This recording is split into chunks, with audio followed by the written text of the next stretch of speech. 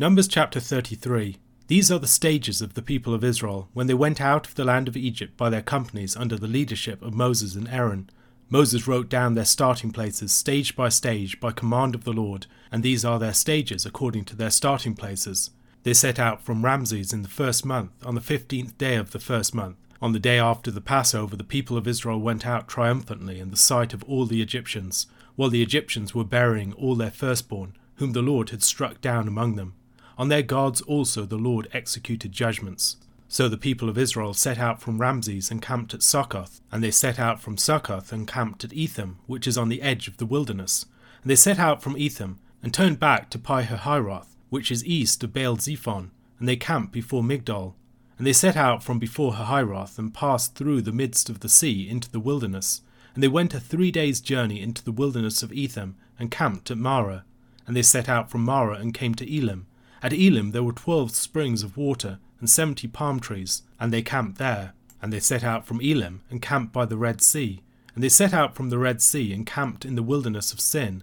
And they set out from the wilderness of Sin, and camped at Dophkah. And they set out from Dophkah, and camped at Alush.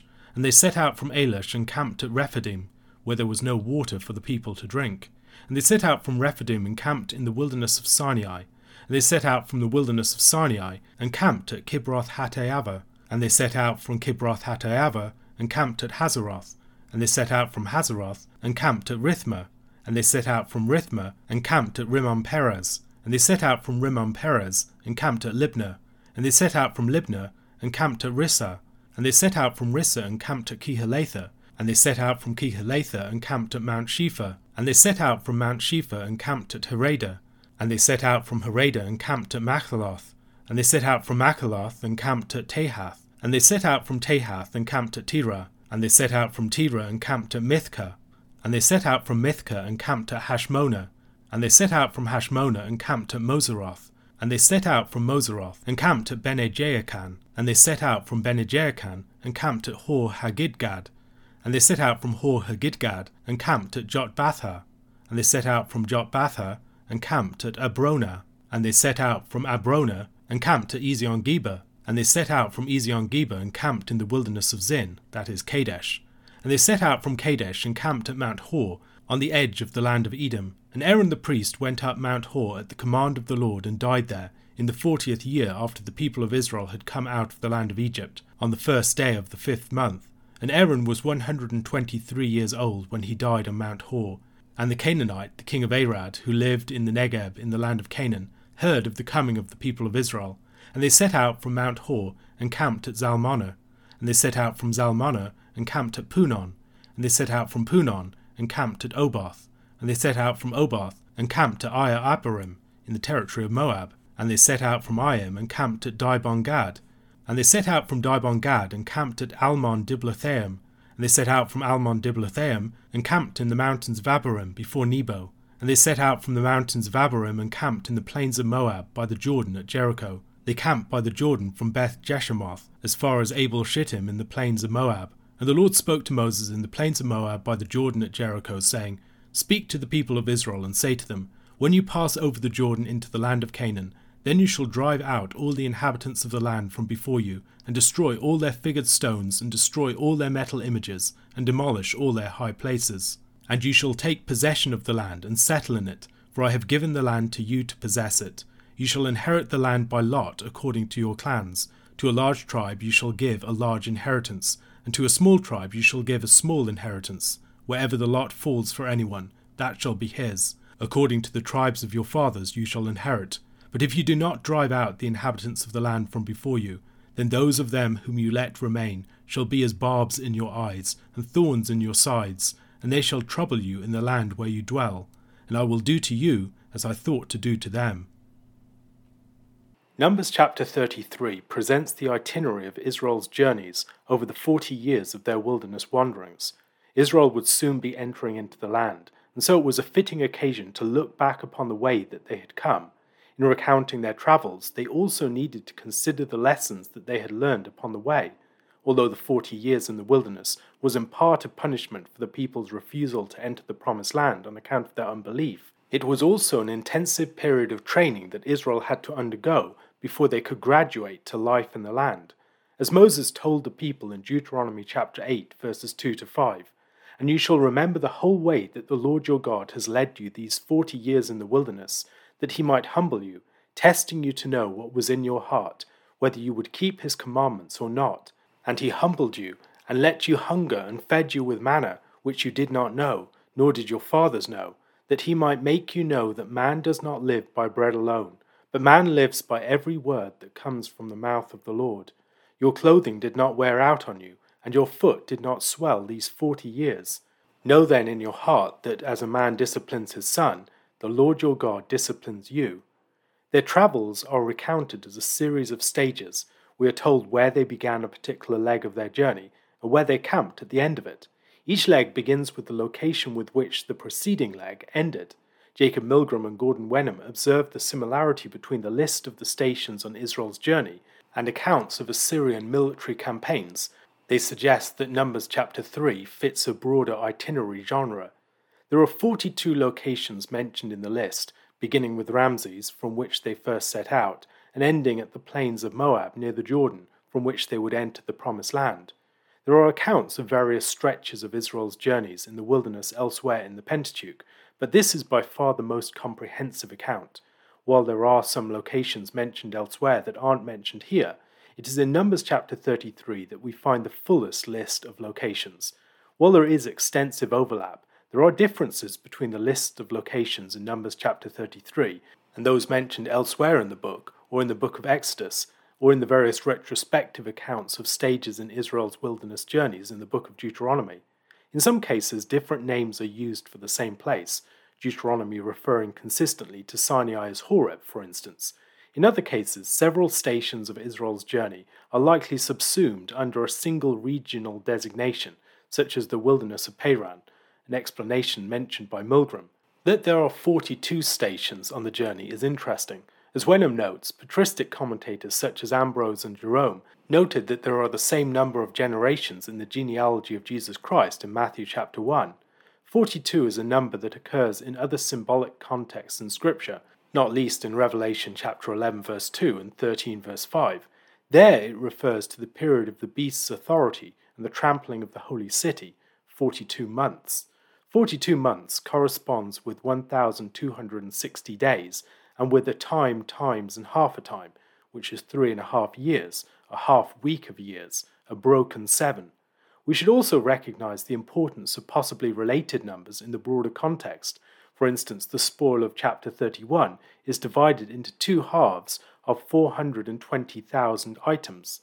Considering the importance that numbers and patterns have elsewhere in the book, it is reasonable to consider whether there are any patterns to be observed in the list of this chapter. Wenham speculates that there might be. He suggests that we should subdivide the list of locations into 6 sets of 7, 6 weeks of locations, as it were, and line them up against each other. When we do so, he believes that some symmetries might emerge. He notes, for instance, the resemblances between the first and second cycles. The first location in each is associated with a miracle, the death of the firstborn and the provision of manna and quail. The fourth is associated with military victories over the Egyptians and the Amalekites. The sixth is associated with abundant water and abundant food. The seventh is associated with Miriam. He writes further, in the 4th, 5th, and 6th cycles, the 6th station Moserah in Deuteronomy chapter 10 verse 6, Mount Hor, mountains of Abarim before Nebo, Numbers chapter 33 verse 47, are the scenes of Aaron and Moses' death. Marah, the site of the first water miracle, and Kadesh, site of the last provision, are both 5th in their respective cycles, Exodus chapter 15 verse 25 and Numbers chapter 20 verse 11. We might add to Wenham's list of parallels between the first and second lists. For instance, the presence of test of jealousy-related events at Marah and in the wilderness of Sinai, both 5th in their sequence. We might even take such speculations further, pondering potential connections with the days of creation. All of this said, on closer examination, several of Wenham's connections seem to be relatively weak, so while they may be suggestive, I have yet to be persuaded that they can be considered anything more than loose speculations. With such a detailed itinerary, we might initially think that the route taken by the Israelites through the wilderness would be easy to determine. However, this is definitely not the case. Determining the location of sites mentioned in the scriptures is sometimes possible when they have been the sites of continual settlement, for instance, especially when there is some continuity in their place name. Sometimes we know topographical features of an area that might help us to narrow down the location of a site.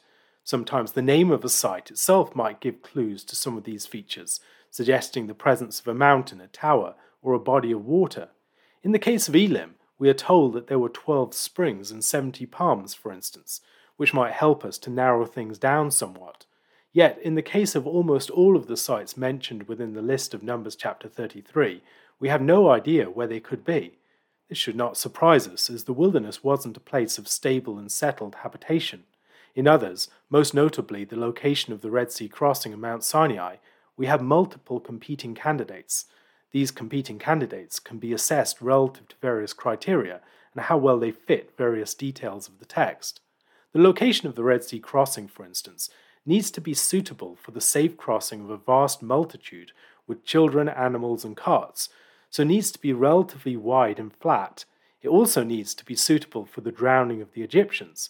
It needs to be relatively near to the point of Israel's departure. Historically, this point of departure has generally been considered to be around the site of the Nile Delta in Egypt, with the crossing being situated either at the very northern tip of the Gulf of Suez or somewhere along the present-day Suez Canal, which divides Egypt from the Sinai Peninsula. We are not helped as much as we might think by the term Red Sea. In antiquity, the Red Sea could designate an extremely large body of water, including the modern Red Sea, Arabian Sea, Persian Gulf, and Indian Ocean. Both the Gulf of Suez and the Gulf of Aqaba, for instance, would be part of the Red Sea. The Hebrew designation could also arguably be translated as Reed Sea. Many scholars, usually following such a translation, have located the Red Sea crossing at the Bitter Lakes, Timsah Lake, or at one of the other shallow inland lakes between Egypt and Sinai. Some conservative Christians have resisted such interpretations on account of their supposed diminishing of the miraculous character of the Red Sea crossing. However, such theories might be perfectly consistent with the biblical record and the dramatic and decisive deliverance that they describe, even if they would make for a less cinematic scene. The considerations of plausibility that inform such readings need not be driven by doubts about God's existence or power. Besides the need for a suitable crossing location for children, animals, and the people's belongings, we should also consider the need for a large enough body of water to account for the fact that the locusts were all driven into the Red Sea in Exodus chapter 10, verse 19. Given the number of the locusts, this might weaken the case for one of the inland lakes and strengthen the case for the northern tip of the Gulf of Suez. As Barry Beitzel notes, locating the crossing, especially if it was inland, is complicated by the extensive transformations of the region in the intervening period, most notably in the construction of the Suez Canal, and possibly also in changing sea levels. Wenham, for instance, suggests the possibility that the Bitter Lakes were formerly connected to the Gulf of Suez. Large canals may already have existed in the area in Moses' day, and some scholars argued that Pi Hahiroth could be translated as mouth of the canal. We must also consider that, although the Red Sea crossing occurred between the fourth and the fifth locations, they camped by the Red Sea as the seventh location on their itinerary. Some, more recently, have argued that the crossing was of the Gulf of Aqaba, between the Sinai Peninsula and modern Saudi Arabia, rather than in the Gulf of Suez. Such a position is often driven by a belief that Mount Sinai is located in modern Arabia, rather than in the Sinai Peninsula. This position is informed by the belief that Mount Sinai was in the territory of Midian, and sometimes also by the Apostle Paul's reference to Mount Sinai being in Arabia. The latter detail can be accounted for by the broader territory that Arabia could designate in antiquity, one that includes the Sinai Peninsula. While Moses shepherded flocks near Mount Sinai during his sojourn with Jethro in Midian, we are not told that Sinai was in Jethro's land. Indeed, when Jethro visited Moses at Sinai, he left to return to his own land. Shepherds and herdsmen could range over large regions, and it seems most likely to me that Sinai was near the west coast of the peninsula that later came to be named after it, a region in which it has traditionally been situated. There are various criteria that candidates for Mount Sinai should meet. It needs to be a suitable location for the multitude of Israel to camp for a year, with vegetation for their flocks and herds. It needs to be on a typical route between Midian and Egypt, as it was a meeting place of Moses and Aaron in Exodus chapter 4, verse 27. Locations near the south of the peninsula would be much less likely for this reason. Presuming that it was the site originally intended for Israel's worship when Moses requested that Pharaoh let the people go to make a 3 days journey into the wilderness, it needed to be relatively near to the borders of Egypt. According to Deuteronomy chapter 1 verse 2, it's also 11 days' journey from Horeb to Kadesh Barnea by way of Mount Seir. These are among the considerations that lead me to favour a location in west-central Sinai. However, many people claim to be certain about radically contrary hypotheses on these questions. We should proceed with considerable caution. Besides the location of the crossing and of Mount Sinai, scholars differ over the route taken by the itinerary more generally. The task of any trying to determine the route of the Exodus will be to find the route that is most coherent and which is the most likely fit in general. Since we don't know the identity of almost all of the locations, but have at most probabilistic cases for various locations for several of them, we can't easily join the dots, as it were. Rather, our identification of the dots of specific locations may often be informed by the likeliest line of the route, which will be attracted to stronger clusters of candidates. Very few events or details are mentioned in the itinerary, which perhaps serves to accent those events and details which are. Surprisingly, events such as the giving of the law and the sin with the golden calf at Sinai are not mentioned, nor are several other key occurrences. We are informed, as in Exodus chapter 15 verse 27, that there were 12 springs and 70 palm trees in Elim. The specificity of these numbers suggests that they might be important.